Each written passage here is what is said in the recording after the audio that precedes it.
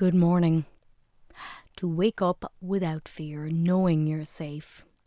For those Irish citizens finally permitted to leave Gaza, peace.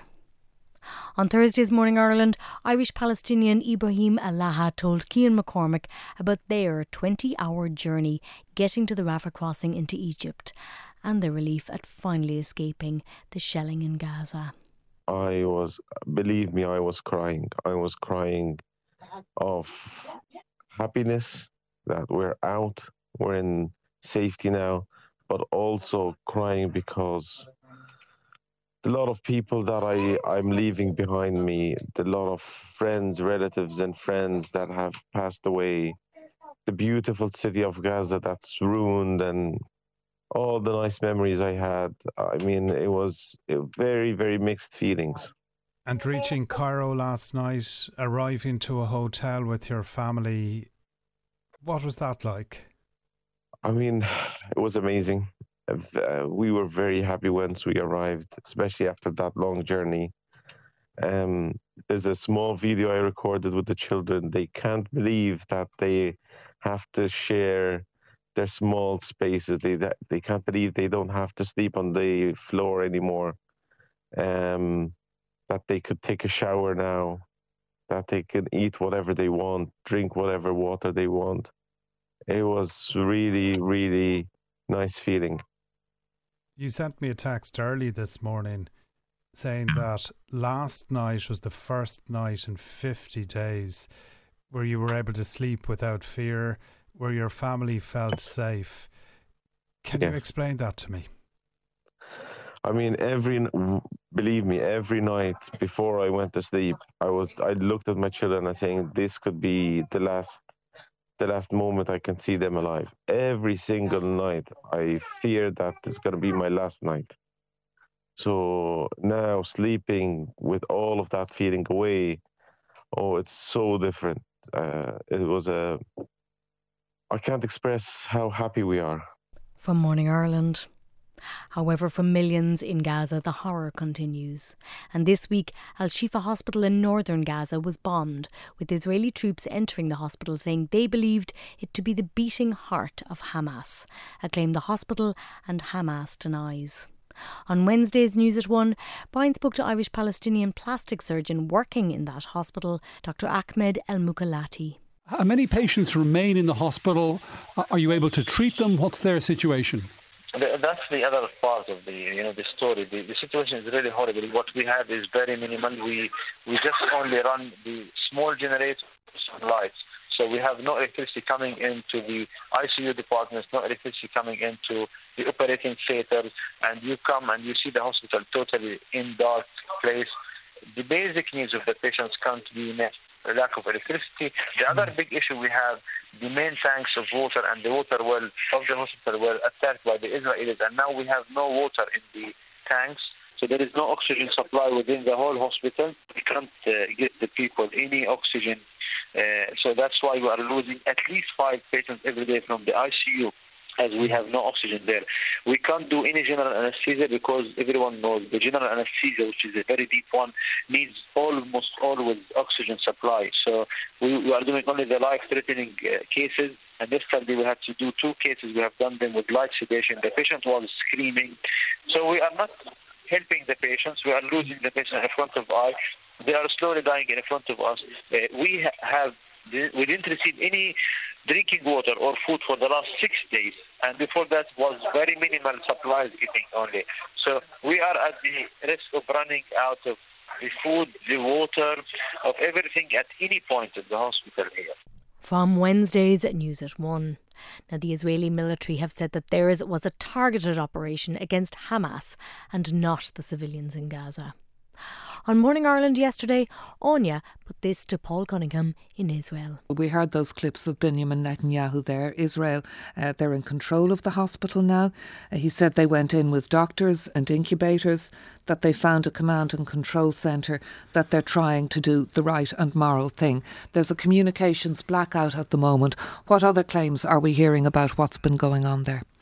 Yeah, I mean, the Israeli Defense Forces said that they uncovered a Hamas tunnel shaft, and this was being used by Hamas members. They say they also found a vehicle with weapons inside the hospital complex, and over the course of the past sort of 48 hours, they've been making videos and sending out photographs of this evidence to prove, as they say, that Hamas was using it. Now, this is something we can't independently verify because we're not in Gaza, and it's also something that not just Hamas but also medical administrators in the hospital are strenuously denying that this was a command and control centre. So we're to a degree stuck in the fog of war. Very clear statements being made there, as you heard by the Israeli Prime Minister, but we can't stand them up. And this was Anya's closing question. Despite the growing calls for a ceasefire, humanitarian pauses, aid corridors, it looks as though there could be an escalation of attacks in the south, in places where people were told to flee if they wanted to be safe. Is that right? That's right. Excuse me. As I understand it from the last figures I saw from the UN, about 1.7 million people were displaced inside Gaza. So they'd moved many of them from north to south. And because that was where the Israeli Defense Forces said they're going to direct their targeting, and that was on the north. Now, in 4 different cities in the centre of Gaza and the south, the Israeli Defense Forces have advised people to leave without stating where they're supposed to be going to. And we do know that the circumstances inside there are absolutely dire. We heard yesterday from, I think it was ActionAid, and they said that 22 of the 35 hospitals in Gaza are no longer functioning. 3 sewage pumps and 10 water pumps stopped working yesterday, resulted in sewage flowing through the streets. We've heard from other UN agencies that starvation is now taking a hold. So the situation is absolutely dire, but in the context of Israel and its military objectives, it is to destroy Hamas, and they're going to continue to process that desire. They're going to continue with the campaign, and that was clear from what was told to the Tánaiste Mícheál Martin, that whatever the world is saying, Israel has a military objective, and that military objective is going to be achieved. From Morning Ireland yesterday. On the Claire Byrne Show, the EU's nature restoration law, it has finally gone through, and bogs which had been drained for farming now need to be re-wetted. 30% of peatlands by 2030, 40% by 2040 and 50% by 2050. Lovely round numbers.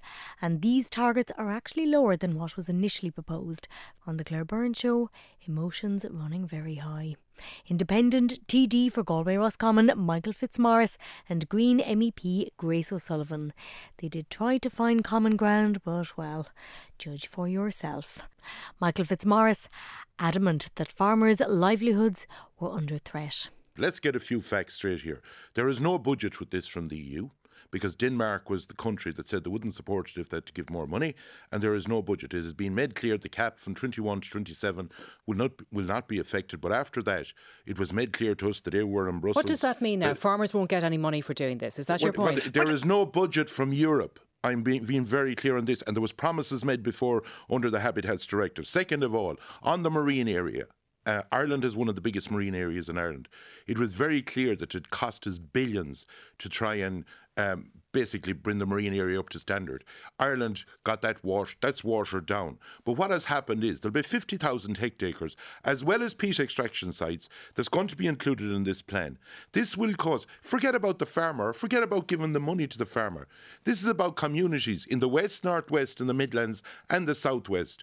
And what will happen is, if you re-wet the land that they have drained and shored, first of all, they won't be viable. Second of all, you will have land abandonment. Thirdly, you will have people moving from the areas. We are all our life trying to build communities. We are all our life trying to keep the football team, the local shop, and everything going in areas. And what this will do, it will devastate that and it will cause, it's the greatest land grab that ever I have seen. Well now, was there any way that this would pay farmers? If the land is re-wetted, if the peatland is restored, does that mean it cannot be farmed? Is that what this means? No. So that again will be all part of the restoration plan that the Irish government is going to prepare over the next 2 years. So when with the re-wetting, initially it was like the flooding of land. But then we realised that actually you can increase the water table. Farming can continue on land. So it doesn't have to be detrimental to the grazing as currently is. The other thing, Claire, is that the European Commission has estimated that there will be, for every €1 spent on nature restoration, there will be a return on investment of about 8 to 38 euros. So what I see is that we will have creation of new jobs, skill jobs in rural areas. We will have landowner incentives. So I know what Michael's saying about the EU government not coming forward with a big tranche of funding, but the Irish government in the budget of this year and next year can ensure pay that farmers. Pay farmers, exactly. Pay farmers to farm with nature. Okay, what about... And then to the claim that re-wetting bogs will ultimately decimate communities who live in those areas. We'll let them both off for this one. What do we do? Do we tell a family in Donegal or Mayo or above in Kildare or in your own county in Laois that they have to re-wet their land? Do they need to live there? No is the answer. What will happen? Less people in a community. What will happen? More people moving in towards cities. This is the reality. We have all such a look at. Well, have a look at. Yeah, but hold on, if a system is approved where you're still getting an income from that land, you would want to live there. You would want to live there. Listen to the Minister for the OPW on Galway Bay and on Kerry Radio in the last 2 days. Yeah. He says one person's re-wetting is another person's flooding. Because down through the years, we have, regardless of whether it was right or wrong, built houses in areas where there's peaty areas. And hold on, those areas. But hold on, no, they're not. But the thing about it is, with what you're proposing at the moment, in the peaty areas, will flood them. Grace. No, Michael, you know, and I know, like the bogs. If they're re-wetted, they'll be good. They'll be carbon sinks. The fact that there was planning. Houses built on what do we do? Knock them? On wetlands is extraordinary that happened, and it should never happen again. Well, we cannot knock them. Hang on a sec, Michael. Let me finish. The thing is, if we don't make these kind of changes, we will see, the whole bog, it acts as buffer zones for flooding, for water movement. We're talking about bog grace. We're talking about agriculture. No, Michael, I do want to know what will happen if we don't do this. Go ahead, Grace. Yeah, Michael, you said, I heard you there. I mean, it sounded like the voice of a climate denier there earlier. Well, he has said very clearly he's not. I know, but, Michael, look, what I'm saying is we have so many opportunities here, and work with the government, not against the government. We're going to have a nature restoration plan. There's going to be a full consultation process. I know, Michael, you will definitely engage, but bring people with you. Let's look at the options. There's flexibilities there, and instead of going against, let's go with something. Now, they went over and back for almost 20 minutes, but this was how it ended. If you were talking to people, Michael, in Newry or in Cork or in other parts of the country where they had severe storms over the last while and flooding and their livelihoods were destroyed, and we have the opportunity to do something to address that now, to mitigate in the future, and you're saying no. First of all, if you didn't know Newry or if you didn't know Middleton, there is no bog around them. That's the first thing. Sorry, climate change is universal, Michael, and you know that right well. Are you saying to me that some farmer that's been put out of business in the west of Ireland is going to save the world? Let's get real about this. Ireland isn't going to save the world. Others have to play their part. But on top of that, the Greens are happy that we'll put a boat offshore, lose 50% of it to the atmosphere of gas, while telling a farmer somewhere in the west of Ireland that they have to flood their land and go out of business. That's not going to stack up, no matter how you do it. And I've been involved in more of re-wetting than anybody, because I've been involved with the national parks through the turf cutters. We've done 3,000 to 4,000 hectares. But I know when agricultural drain land is that people have to make a living out of it, and you cannot force these people to do that. And no one's forcing anyone. Grace, it was made very clear to us, and this isn't coming from me, by the department, that 50,000 hectares has to be done between now and 2050, and the state does not own any of that. End of story. So it's farmers that has to pick it up. Listen, thank you both. And that was informative, to say the least. Michael Fitzmaurice and Grace O'Sullivan. We'll leave that there. Back in a bit. Welcome back. After our peatlands discussion in part 1, quite the furrowed brows, now biodiversity and colonisation. All in a new short story collection from Blind Boy Boat Club. It's called Topographia Hibernica. That's quite the mouthful of a title. It's the title of one of the stories. It's also the title of the collection. What specifically were you getting at with that? So Topographia Hibernica is also the name of a manuscript from the 12th century, which is like, I consider it the first ever British tabloid.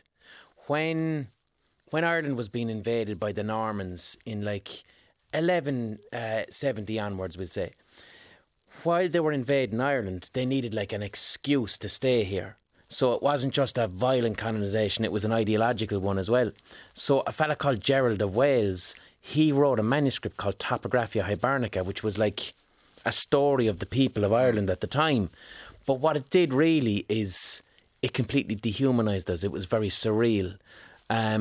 He claimed that people up in Donegal ate birds that grew on trees, and there was all accusations of bestiality, and it was a way to make the Irish people appear not human, and also to say that we defiled Christianity, and then that's then used as an excuse to justify invasion and colonisation. And the Pope at the time was English. And so a thread that I was putting at with this book, with this collection of short stories, is that I'm fascinated by the relationship between biodiversity collapse and also colonisation. So those are kind of the two themes.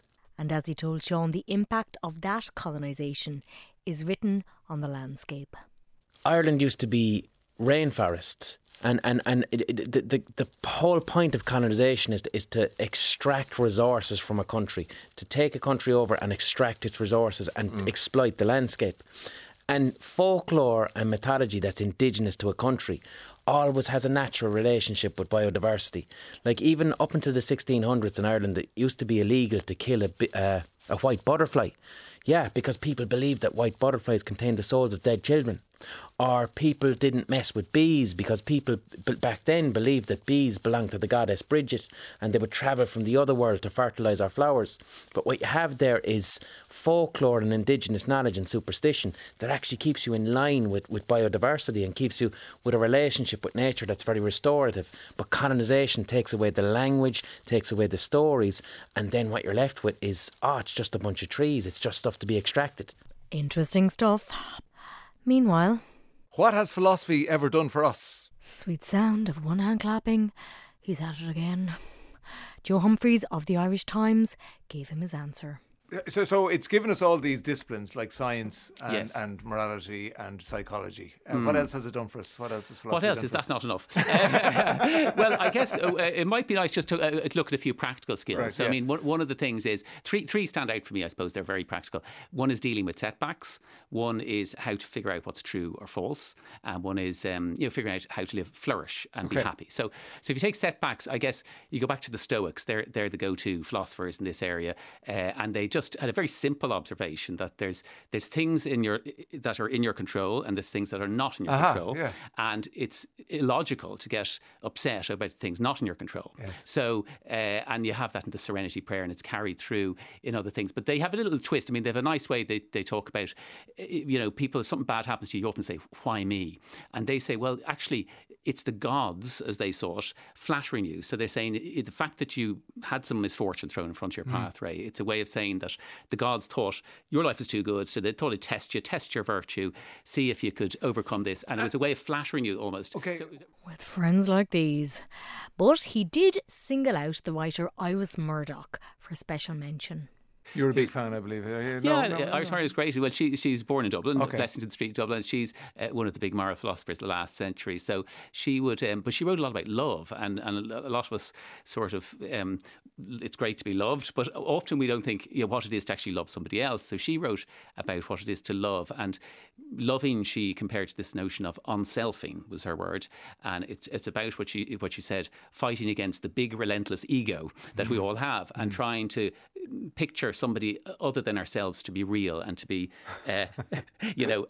give them more consideration than ourselves. So it's a very difficult thing. She writes in great detail about this, skimming it here, but what she kind of makes clear, it's very hard to love somebody else. So, when you think about that, So we're not built really. Our egos aren't built to love somebody else. Well, it's a very difficult thing to do. And I think once you realise how hard it is, you realise, well, actually, if somebody loves me, and not everyone gets to be loved in life, not everyone has a happy childhood or has that thing in their lives, it is a really precious thing and you should really evaluate it. But you also shouldn't expect other people to love you. If you're in a relationship and your partner forgets something important or isn't able to read your mind, people can be very unreasonable. They think, well, if that person loves me, they should be able to know exactly what I need at this moment. But it's very difficult for you to love. So why should you be, so demanding of others? So I think what philosophy I like, if you like, about it, it's different to psychology and some other disciplines. It's not like somebody saying, you're great and patting you on the back. It's a bit more like a bit of a tough realism. It asks the tough questions. It asks tough questions of you. It asks you to,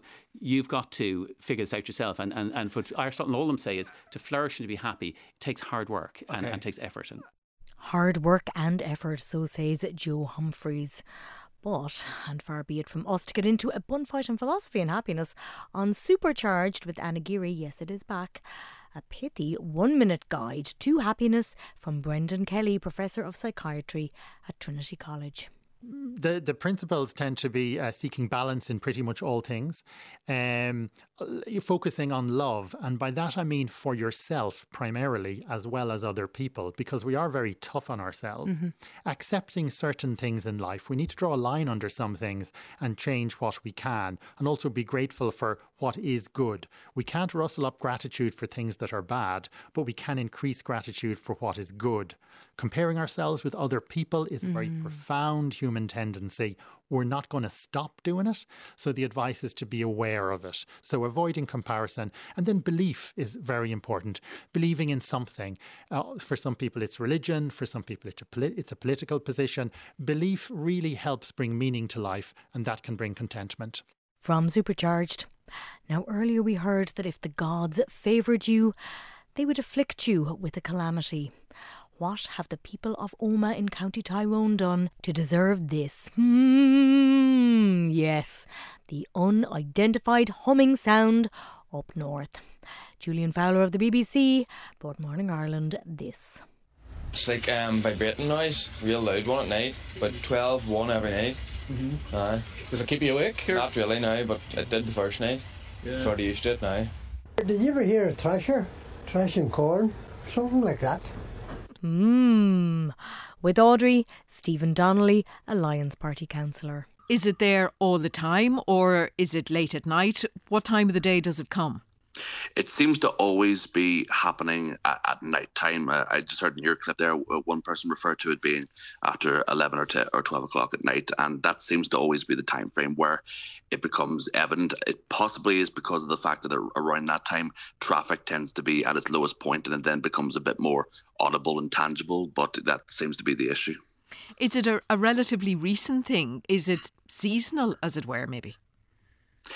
Quite possibly. I started receiving complaints about this in late October, and from that point onwards, we initially thought that it was limited to the southeast of the town, but as time went by and people started to engage with me, it became clear that it was something that was affecting the entirety of the town. And the possibility is that it is seasonal. It's possibly related to weather, but I think the honest point at this stage is that we don't know the actual origin, and we have to be able to try and establish the facts first before we can secure a solution. Facts, schmacks. When we all know what this is, Audrey Carville, never afraid to tune in to the vibrations. There is this phenomenon across the globe over the last 50 years known as the hum in North America, Australia. It could be a flying saucer. Just love that she asked that question. And Joe went one step further. Of course he did. The first sound we have is a factory buzz. Second sound is guitar amp buzz, an amplifier buzz.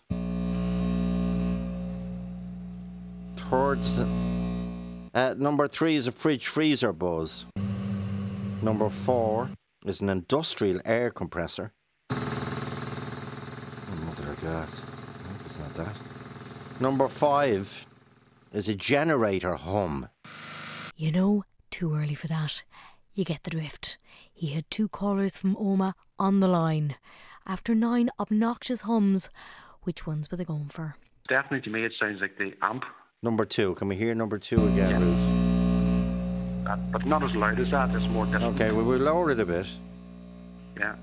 Yeah, something like that. Listen carefully. That's the sound. Yeah, to me, it's more like that. Jamie, between 1 and 9, which one did you plump for? Yeah, like number 2, but it's a smoother harmonics. It's more like more like number 3. I thought it's a bit more subtle, a bit more smoother than that. Okay, number 2 or 3. Where are we now? Between them two, between the amp and the third one. Yeah, Can you hear it?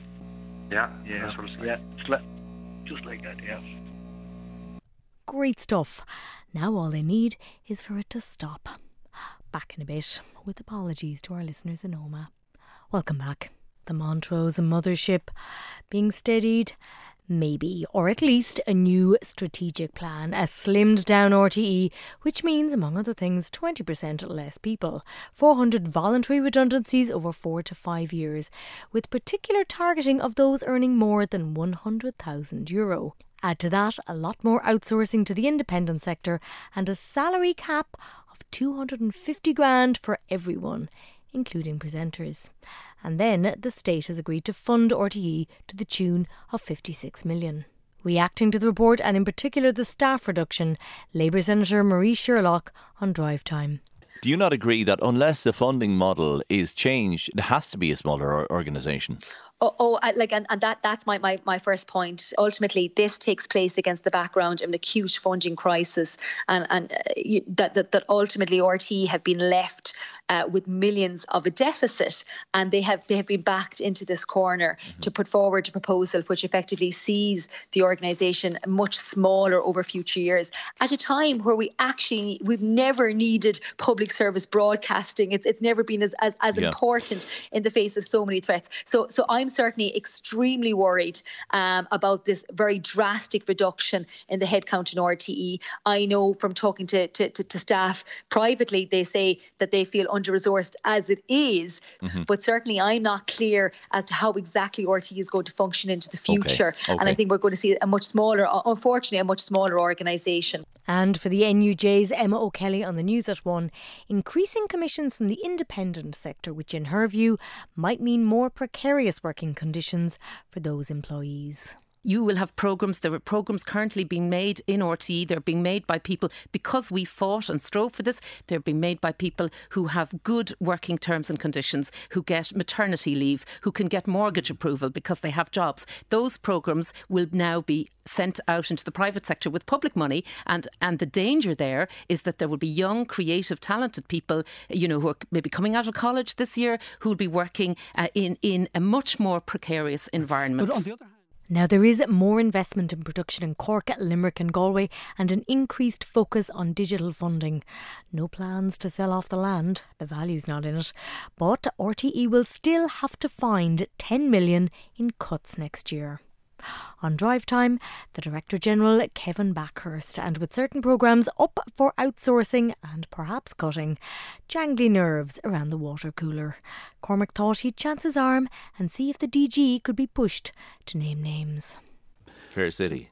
Oh, no, I'm not going to go into individual titles. Sunday game. I'm just mentioning the ones that have been... Yeah, I know. I've seen those in the newspapers, and that is pure speculation. But they're the only... We don't make an awful lot of programmes. Well, we do, actually. We don't, comparatively, compared to yesteryear. No, we make fewer programmes. You could list them. Fair City, the Sunday game, the Today Show, for example, the Late Show. And there's a very long list of programmes that we make internally, actually, and you've only named a few of them. But I'm not going to get consideration, are they?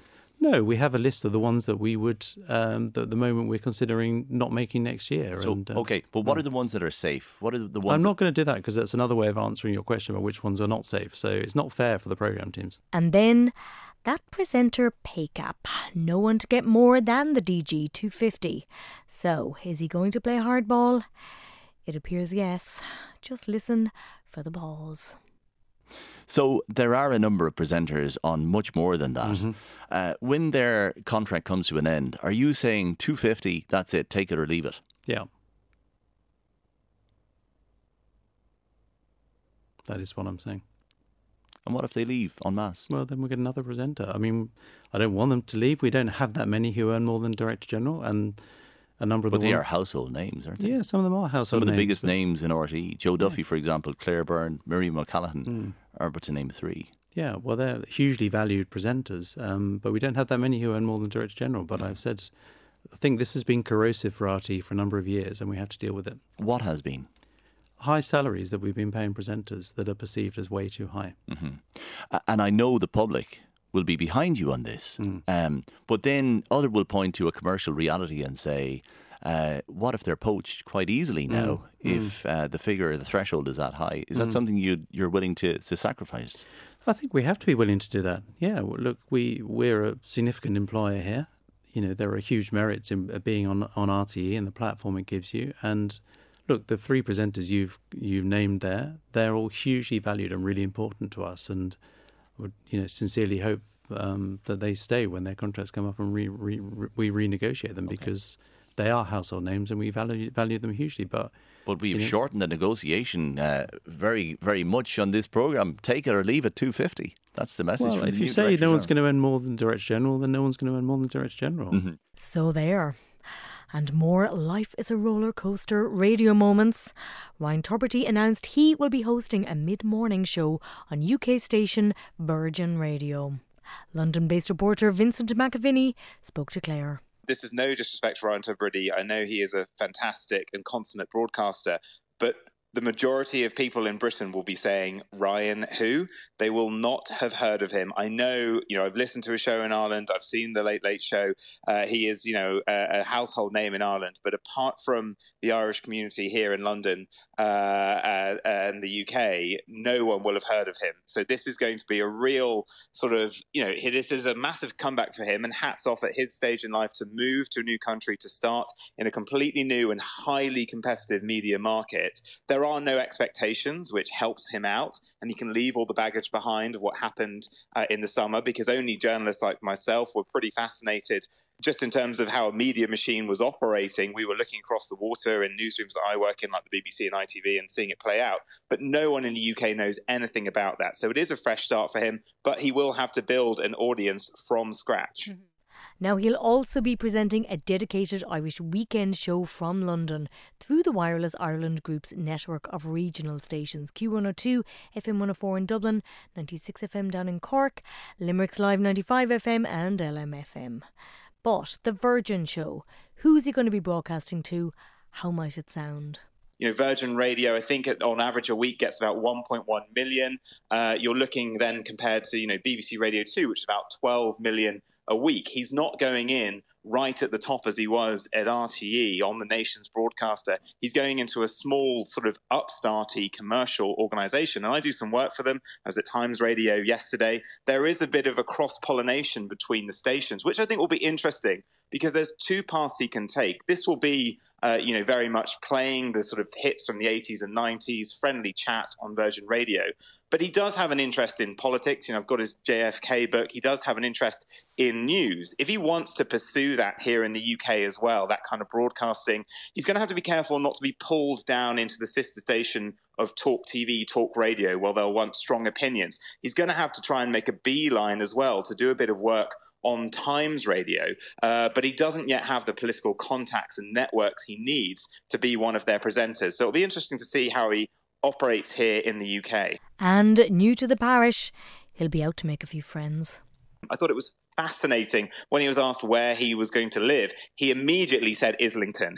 Now, Islington, for people that don't know, is in North London. It's the home of the kind of new media and new Labour in the 1990s. It's where a lot of bosses in the likes of BBC and ITV and all those organisations, they all live in that. It's Jeremy Corbyn's constituency. It's leafy, lovely, liberal North London. And I think if he's making a beeline for there, and he's, big buddies with Chris Evans, and talking about all their plans, he is going to be furiously networking. He'll be on the dinner party circuit there. And I wouldn't be surprised if he tries to find some kind of TV vehicle as an introduction. Now, he might, given, what's going on here, just a story this week, say, for instance, the Rwanda story, there's questions about the UK now pulling out of the ECHR. That would completely undermine the Good Friday Agreement. He could become a regular commentator in discussion shows and things, talking about the Irish angle on news stories. But he could also want to do the shiny floor again. He might start popping up on reality TV or quiz shows or game shows and try and build that profile out, because he'll need to, because this is such a small radio station. All change from the Claire Byrne Show. On Bowman on Sunday, Anne Yeats and the man she refers to as father. His writing was terrible because his sight wasn't very good, and he eventually lost sight in one eye, and he couldn't spell. I never learned to spell, and for that reason I thought if father couldn't spell, why should I learn? But he couldn't spell, and his writing was really very bad, and he was always revising. He never stopped revising his work. So there were always crossings out and things in the margin, things in the line. So his manuscripts were marvellous looking things, very untidy, but constantly changing. A bad speller, who'd have thunk it? But all of this from John Bowman to mark the centenary of W.B. Yeats being awarded the Nobel Prize for Literature. His son Michael spoke about how they knew when he was composing a poem. He would begin to make a sort of low, tuneless mumbling sound, and the right hand would be beating up and down. And so we knew that he was composing a line of poetry, and so we didn't interfere with him. But at that time, in fact, he was totally oblivious to everything else once he began composing poems. So oblivious that one time my sister Anne got in the bus in Dublin to go out to our home in Rathfarnham, and he was sitting in the front seat and obviously busy composing with the hand beating and the low mumbling. So she sat in the back of the bus so as not to interfere. And then they got to the family gate, and she got out and he got out. And he looked at her vaguely and said, "Oh, who is it you were looking for?" And of course you can't have W.B. Yeats on the radio without his very particular form of recitation, the chanting. Oh, the chanting. And I shall have some peace there, for peace comes dropping slow, dropping from the vales of the morning to where the cricket sings. And then he said, if you ever hear poetry recited, otherwise than I have just recited it, write to me or to the BB, and they switched them off. From Bowman on Sunday, but sacrilege abounds. Not a lot of chanting in this very beautiful offering from Thursday night's Arena. The Solace of Artemis by Paula Meehan. I read that every polar bear alive has mitochondrial DNA from a common mother. An Irish brown bear who once roved out across the last ice age, and I am comforted. It has been a long, hot morning with the children of the machine. Their talk of memory, of buying it cheap. But I, memory keeper by trade, scan time coded in the golden hive mind of eternity. I burn my books. I burn my whole archive, a blaze that sears synapses flaring cell to cell where memory sleeps in the wax hexagonals of my doomed and melting comb. I see him loping toward me, across the vast ice field to where I wait in the cave mouth, dreaming my cubs about the den, my honeyed ones, smelling of snow and sweet oblivion. The Solace of Artemis by Paula Meehan, read by, yes, Gabriel Byrne. Now, it is still November, so let's not get ahead of ourselves. We don't like to talk about Christmas too early. They actually beat the back of your legs with a stick here if you do. I'm just looking at my producer, Siobhan. No, Christmas, too early. And I agree, you can't bring Christmas in too early. But you can do a Christmas warm-up story. I'm sorry, pardon? Which differs from a Christmas story how? We'll let it go, because the item in question involved documentary maker Ken Wardrop.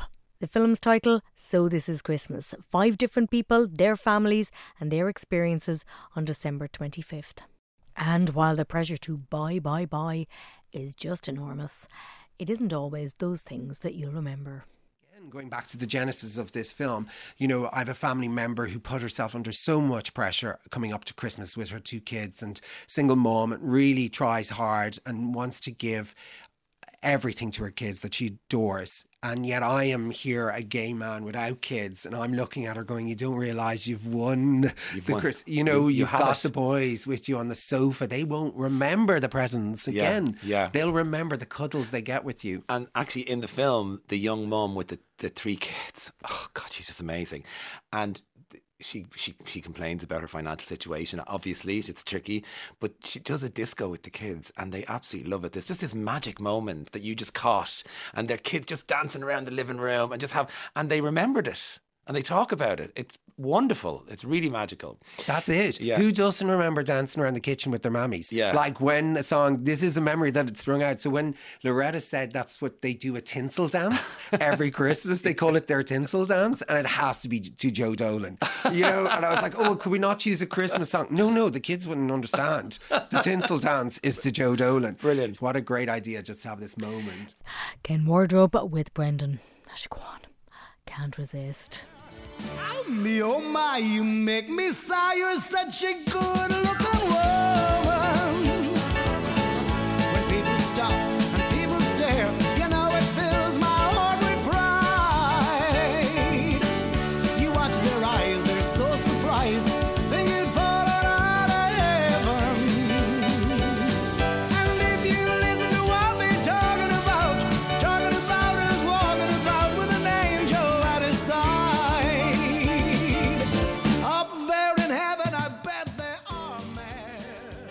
Simply not played enough. The Jivin'. And on Monday's Drive Time, Bernard O'Shea, he has a problem forgetting things. He has a solution, singing. I generally do Staying Alive by the Bee Gees, right? Nice. So it's like, I've got to pick up milk, then go get some Diet Coke, and I better do it before tonight. So that's what I generally do, because I've never ever forgotten song lyrics or chord patterns, or I never forget music.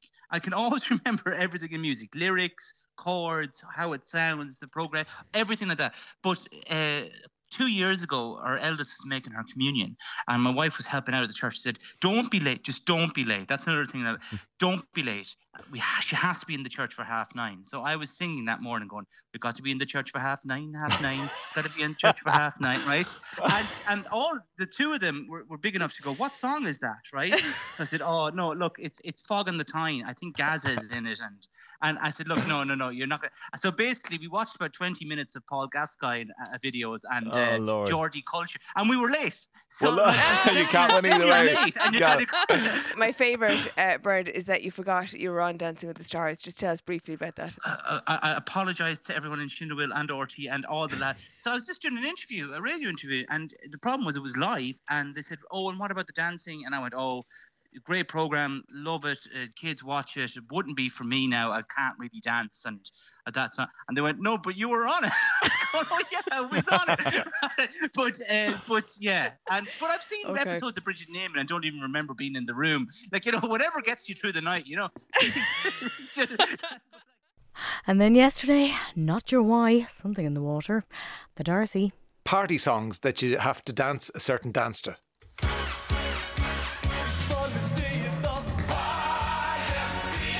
That one, or maybe this one.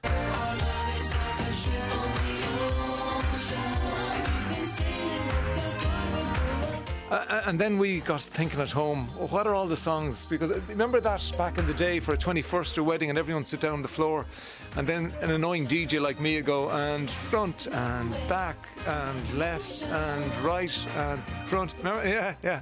And then you get up and somebody says to you, look at the bum of your trousers there. It's covered in stale beer. And you go, I'm going to get that DJ man. But a lot of them involve just standing up and doing things with your hands.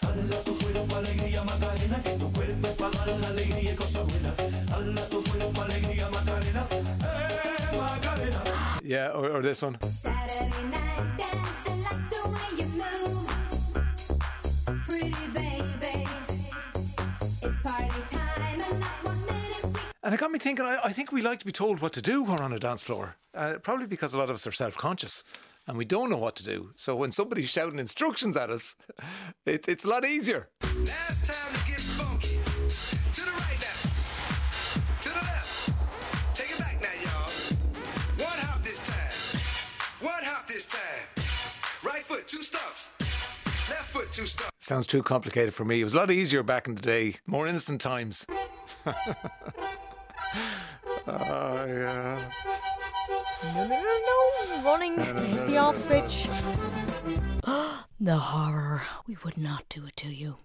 That is it from this week's Playback. Thank you for listening. Talk to you next week.